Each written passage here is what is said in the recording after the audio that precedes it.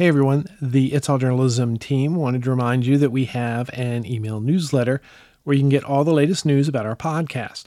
Go to our website, itsalljournalism.com, and follow the link to subscribe.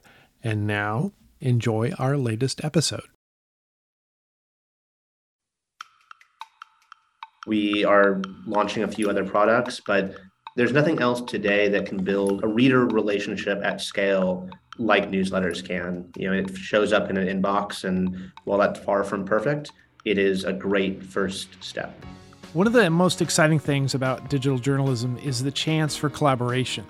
Working with other journalists or newsrooms expands your expertise and the scope of your reporting, which in the end better serves your core audience.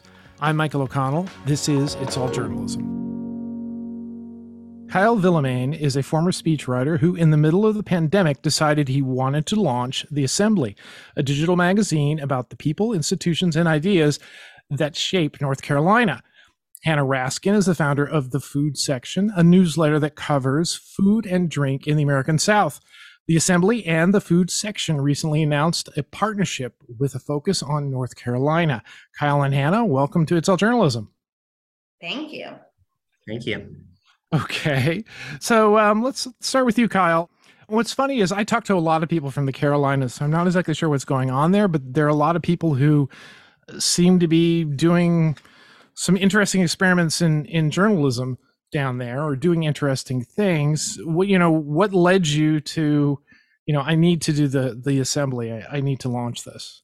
There certainly seems to be a lot of energy in the Carolinas for new ideas in journalism. So it's new ideas feed other new ideas. And so I think it's probably a bit of a cascade effect. But yeah, I launched The Assembly 2 years ago. It was the first pandemic summer. And as a speechwriter, which I was at the time, pandemics are not great times for the business.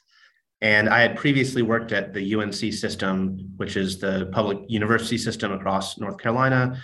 And I was just struck by how many stories were not being told about these institutions, good and bad, right? They were deeply interesting stories to be told. And I kept asking smart people whether we could build a platform to pay good writers good money to spend more time than normal on big stories. And that was the genesis of The Assembly. And since then, we've focused on power and place in North Carolina. And that comes in so many different forms, right? And initially, it was very much about politics and higher education and who was doing what with that institution.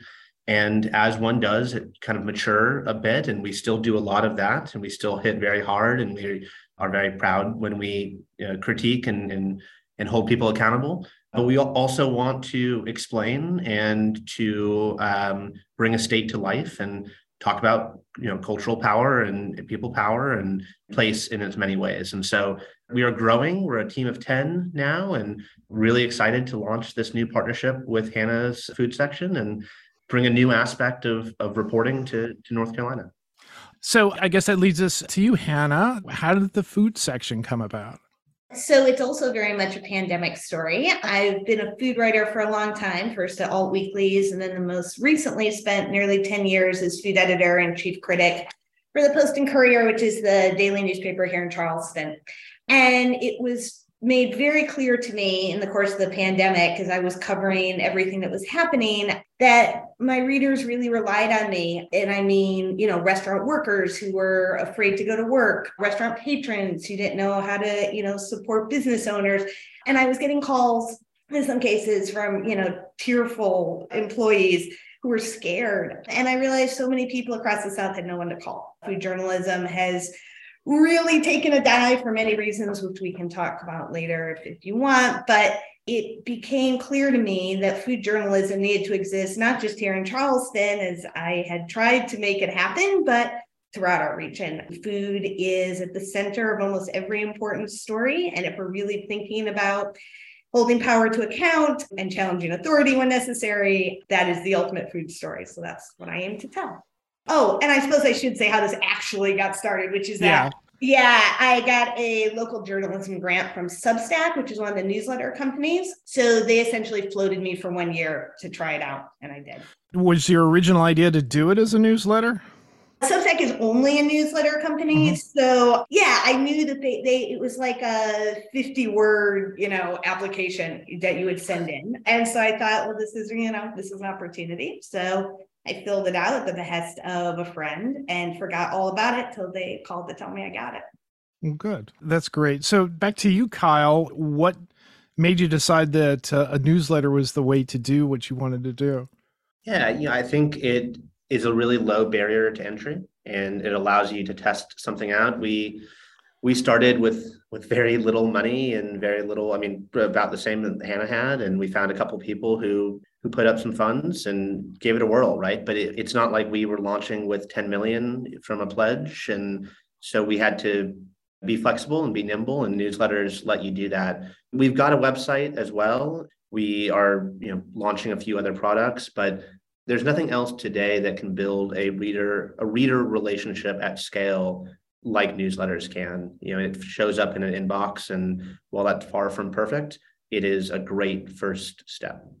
It's pretty amazing how quickly newsletters, or actually not quickly, how long it sort of took, I guess, for this idea that something that most people perceived as this is a marketing tool to get people to our website, but it actually itself is a delivery method for bringing people stories that they might want to read. It's a delivery method, but it's also, we see it as an asset in and of itself, right? And our partnership here is going to be built around a newsletter product in part, not in full, but we see the newsletter that hits your inbox as a valuable thing for our readers to have in and of itself, not just as a hook to get them somewhere else. Who did you each see as your audiences when you started? In broad terms, it's anybody who is eating in the South, whether they live here or visiting. So that's a huge audience. I knew from research over the past that my core demographic is always going to be older, well-educated white men. That's my demo. We like good food. That's not who I write for. I just, when you think about the limbs you think about as a publisher, when you think about who you're selling to, I came into this aware that was, one of the target markets. How about you, Kyle? When you started out, who did you see as your audience? And did that change? Yeah. When I started out, I had no idea what I was doing and did not have an answer to that question. That's the way to do it. Well, I had my things I told people, and they were based in nothing, right? But what we found, and this is what we likely guessed, but people who read us are people who are already reading some news, right? And that's not to get too self-deprecating here, but one of our weaknesses is that we've got to break out of just that, right? We see folks who are subscribing to news already as the base that's going to support us financially. Our challenge will be to make sure that our writing gets to a much larger audience, right? Not the folks who are already primed, but really a much broader swath. And that's a hard thing to solve. I think newsletters are not actually that well suited to solve that problem, right? They're well suited to get to people who are reading already, but that's not a thing that, just people on this call are concerned about. I think that's a problem for a lot of new digital startups, is that breaking away from that core audience is tough. One of the things that sort of stood out to me was one of the issues of the food section.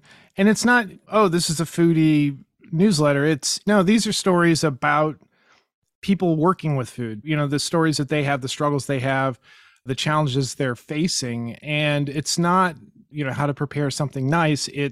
This is how food is at the center of so many things and can be used to tell bigger stories. And so it's providing a lot of depth and a different style, or I don't know if say style is the right word, but a different type of content that is intriguing and engaging. And I think that's one of the reasons why I think that the newsletter model is really, serves that and is really kind of interesting. So there's no question in there.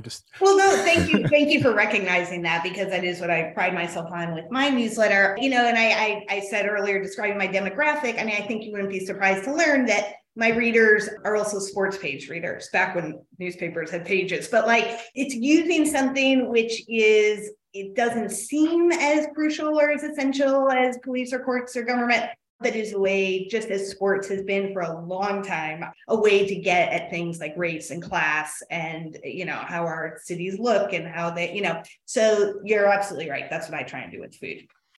So, why the partnership? Why did you guys think it would be a good fit for you to work together? Kyle, you get an idea? Well, why are we interested as the Assembly? We are starting an expansion across the state. Right now, we are a statewide magazine that does a little bit of everything, right? We give you a little bit of higher ed coverage and a little bit of religion coverage, a little bit of politics, and that's great.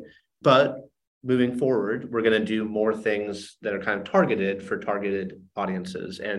And part of that is an expansion into the city level. We'll be building a presence in Wilmington here starting next month. We're going to be building a presence in the Triangle, Durham, Raleigh, Chapel Hill, starting this spring. We're looking at Greensboro later this year.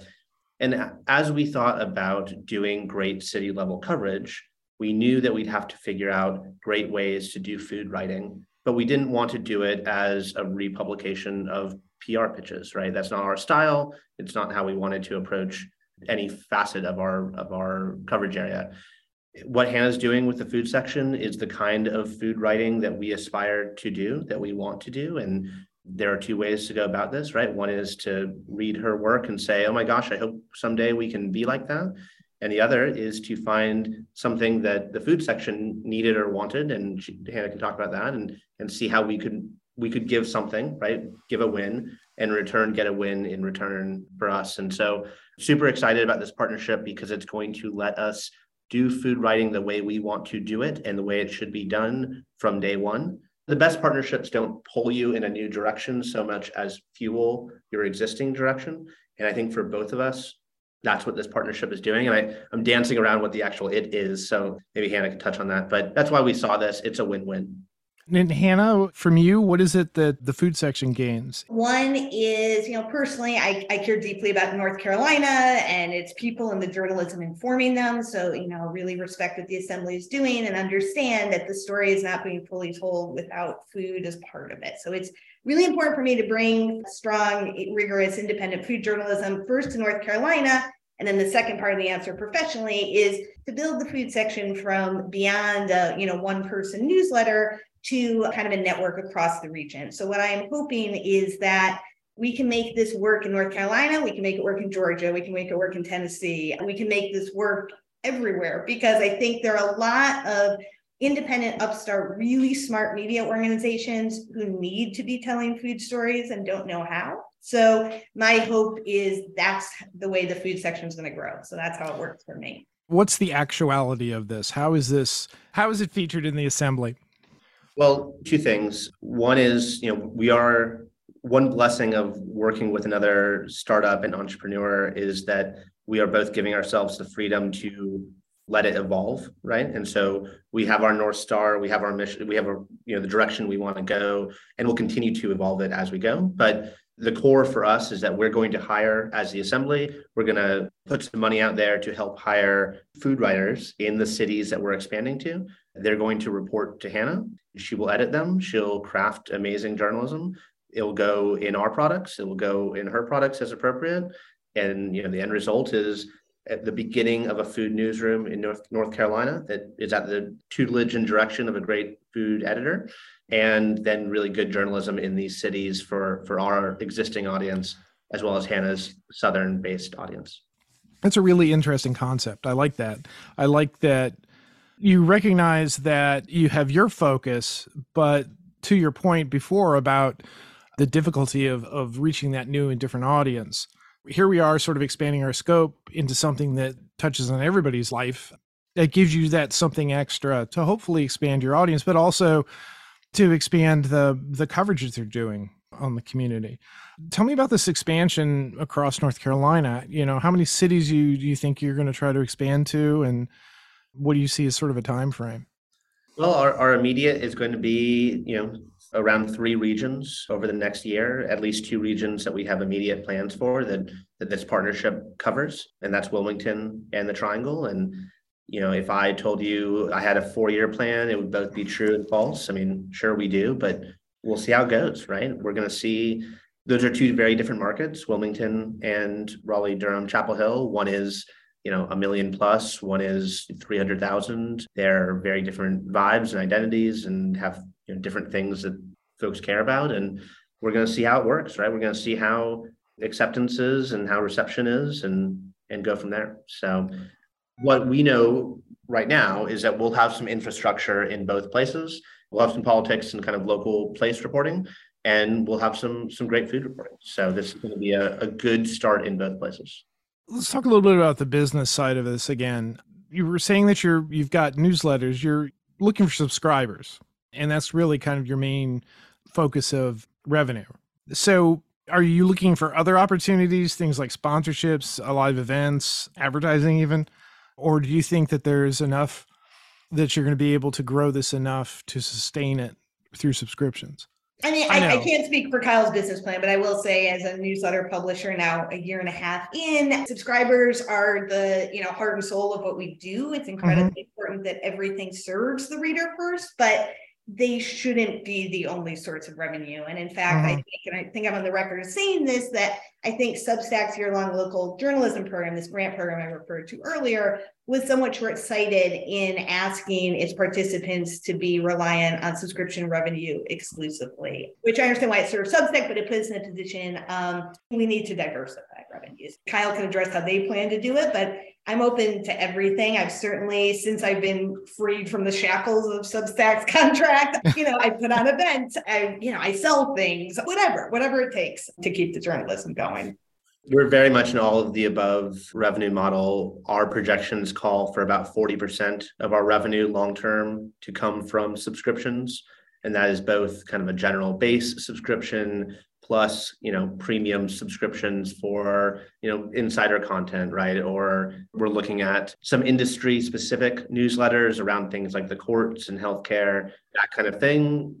Might be a great model for a higher price tag that is kind of a Politico Pro, right? Neither me nor Hannah are reinventing or inventing any business model. We're taking the best that's out there. And so advertising will be a big thing, not on our site, but we will have advertising on the newsletters.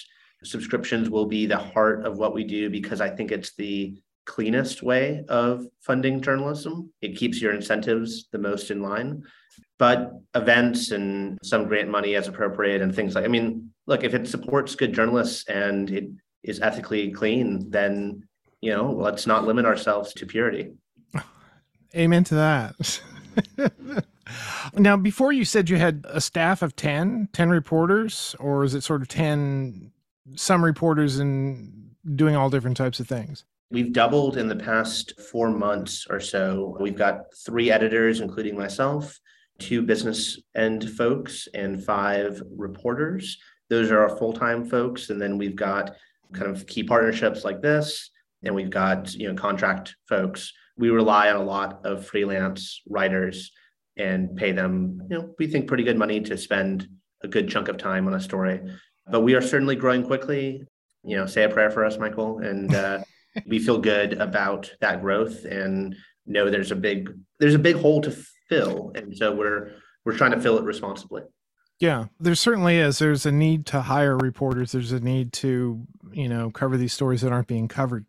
This is across all small startups, is that when you take that first step to expand, you've got to kind of expand in a number of directions at the same time, right? If you just add on a couple editorial folks, you're really lacking on the business end, right? If you just hire the team that can do, great audience work and great advertising work for you, but you're not pulling the editorial side, like it's really tough to expand a little bit. It's great to make kind of in a leap, make big jumps. Yeah. And so that's part of why I love this partnership, is it helps both of us take a bigger leap than we could alone in a responsible way. Yeah, it gives you a lot of capacity to try things and, to go in the direction where something is paying off or something that's succeeding, and also to quickly abandon something if you need to. Adapt or die, I guess. So Hannah, now you were the sole writer of or you've been the sole writer of your newsletter, or have you hired people or used freelancers? No. So it's I always say we and us, but it's just me. But I am proud that this year we introduced a new program that I do publish one freelance contribution each month. And I'm especially proud not only to share that work with readers, but that we compensate at $1 a word, essentially. So we really believe in fair compensation. So that's been great. It's gotten support from subscribers for that program. But otherwise, yeah, it's just me. My husband does the books. That's okay. Again, it's whatever you need to do to sustain and grow. Is there any particular story, Hannah, that you've written over the last year that you think is sort of emblematic of the type of reporting you like doing? Oh my gosh. I was really pleased to write this story just because I think it's very emblematic of like the way I approach things. And it also had a North Carolina tie to do the story about all the people dying in car crashes inside restaurants. Oh my God. Is shocking. And it is a fascinating story. And the only reason I was aware of this is because, I read all the local news reports from all across the region. Someone died at Hardee's again? Like cars keep crashing in restaurants.